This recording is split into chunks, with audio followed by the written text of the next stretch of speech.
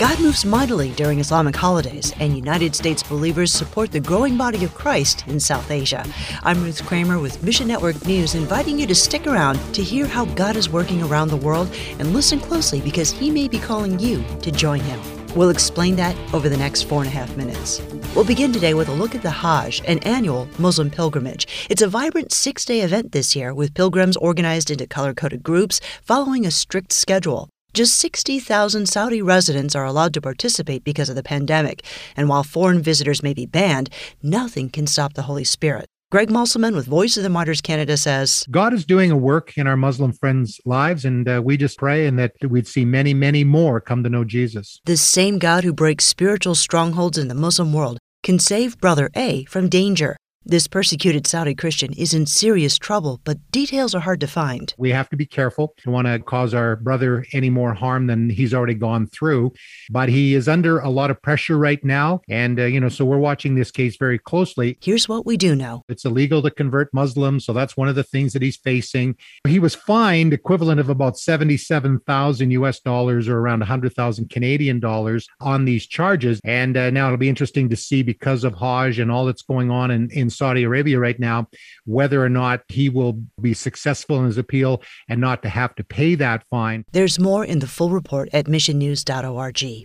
Next, today begins Eid al-Adha on the Islamic calendar, or the Festival of Sacrifice. Known as the Greater Eid, it's celebrated globally by Muslims of all sects. Uncharted Ministries' Tom Doyle calls believers to pray for the Muslim world. We do see God move more dramatically during Muslim holidays, because what are the Muslim holy days about? They're trying to connect with God. They are seeking, they're wanting to have a personal relationship with God. Eid al-Adha commemorates Abraham's willingness to sacrifice his son, but God provides an animal to sacrifice instead. While the Quran doesn't indicate which son, most Muslims believe it was Ishmael. Genesis 22 indicates the son was Isaac, the son of promise. They don't know the truth.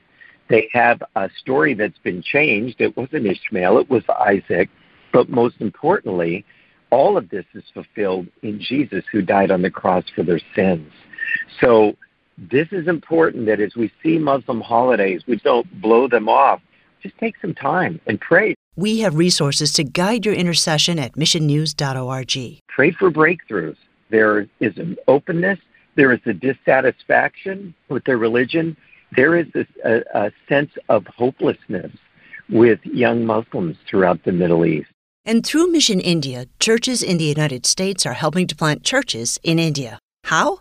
Well, it's all because of Mission India's church planter training. Indian believers in the church planter training program are learning how to establish strong and growing faith communities. And Mission India's U.S.-based church partners are helping to make this happen with funds and lots of prayer. For example, Lookout Mountain Presbyterian Church in Tennessee has partnered with the ministry for over 10 years. Eric Morset with Mission India says, it's really in part a numbers issue in India. India is home to almost 1.4 billion people, and so many of them have never actually had the chance to hear the gospel. And so that broke Lookout Mountain Presbyterian Church's heart. And so they wanted to partner with someone that is working towards being able to share the gospel and love of Jesus. And so they've chosen to partner with us. You or your church can get involved as well. With Mission India, 1 year of training for an Indian church planter costs $2,400. Which seems like a lot, but when you think about how much it costs to plant a church here in the U.S., it's quite efficient. But a gift of $2,400 will enable you to sponsor a church planter training for an entire year.